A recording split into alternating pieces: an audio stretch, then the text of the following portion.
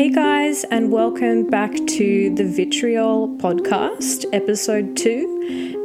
This is me, Maddie, for those of you that don't know me. And I just want to say a quick thank you to all of you who listened to episode 1.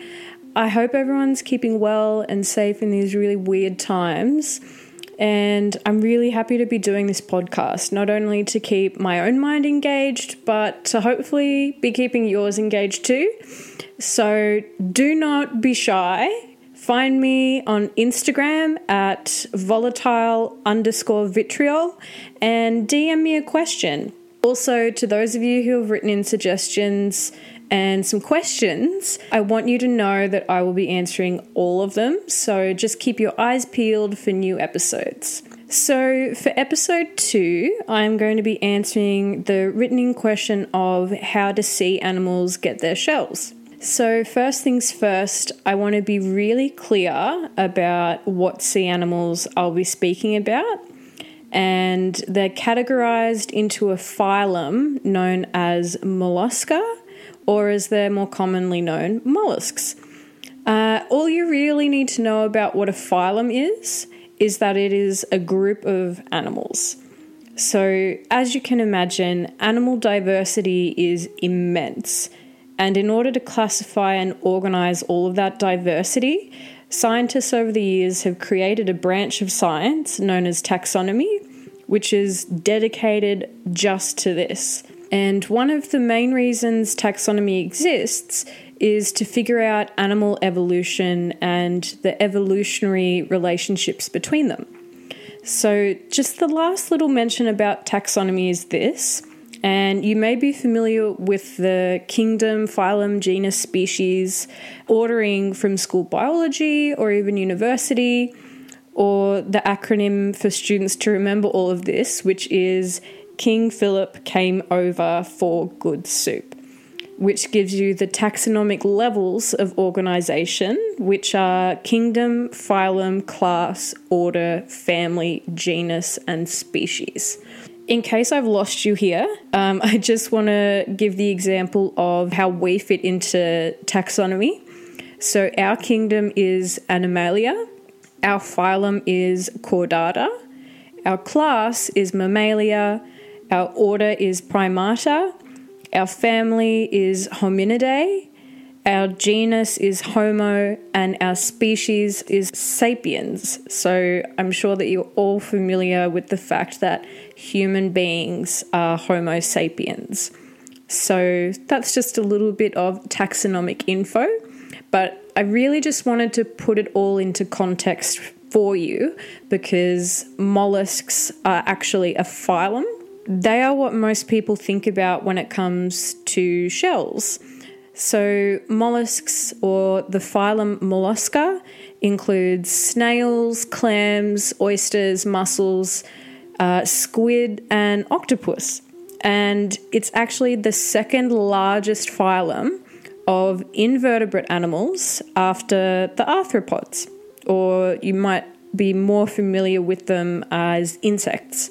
So within the phylum of mollusks, or Mollusca, is a great level of diversity, and it contains many classes, which is just a further classification. So it's just an additional way to sort of break down and group these animals together based on shared features. So I will be speaking about the phylum Mollusca and the class Bivalvia.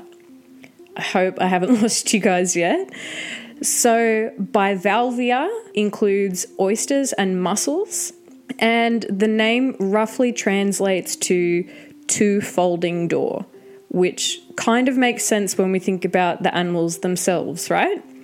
So these animals are enclosed on both sides by their shell, and the two shells are held together by a ligament or a muscle from which it can sort of hinge open and closed. This is so the animal can let in water, which is where it gets its food and oxygen, and they close in order to protect themselves from predators. So shells are actually secreted by the outer body covering of the sea animal, and this outer layer is called the mantle. Think of it as the equivalent of our epidermis or our skin. So our skin secretes things. So it secretes oils and sweat, and the mantle of sea animals secretes in a similar manner, only they're secreting their shell.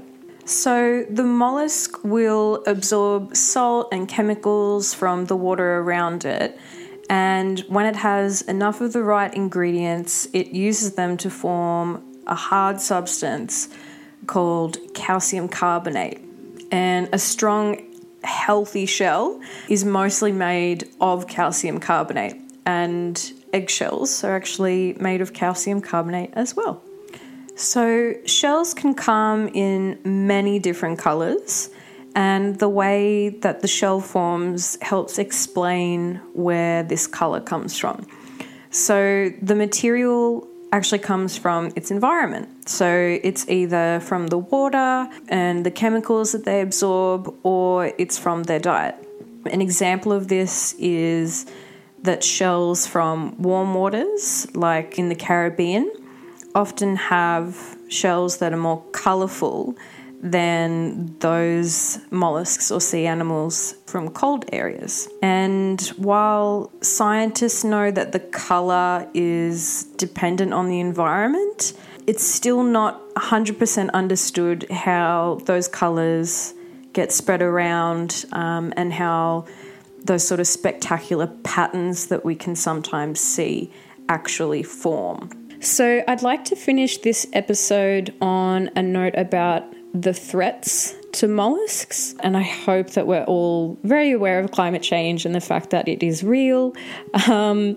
So with climate change, it actually decreases the pH of the ocean, which means that the ocean becomes more acidic.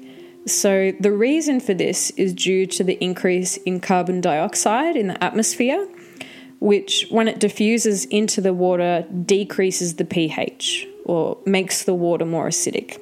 So in regards to mollusks, this decrease in pH actually reduces the amount of available calcium within the ocean, which is an important constituent of their shells. It's what makes it really hard.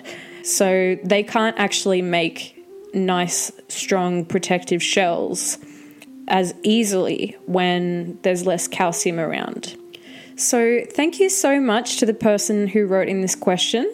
I really hope I've answered it to your liking. If not, please get in touch with me, send me some follow-up questions. I have no issues doing some follow-ups on the topics that I'm covering. Thank you guys so much for listening to this episode. And just like with episode 1, I'm going to be posting a couple of little visuals that tack on nicely to this topic. So check it out on Instagram as volatile_vitriol, and I will be working on episode 3 for you. Thanks, guys.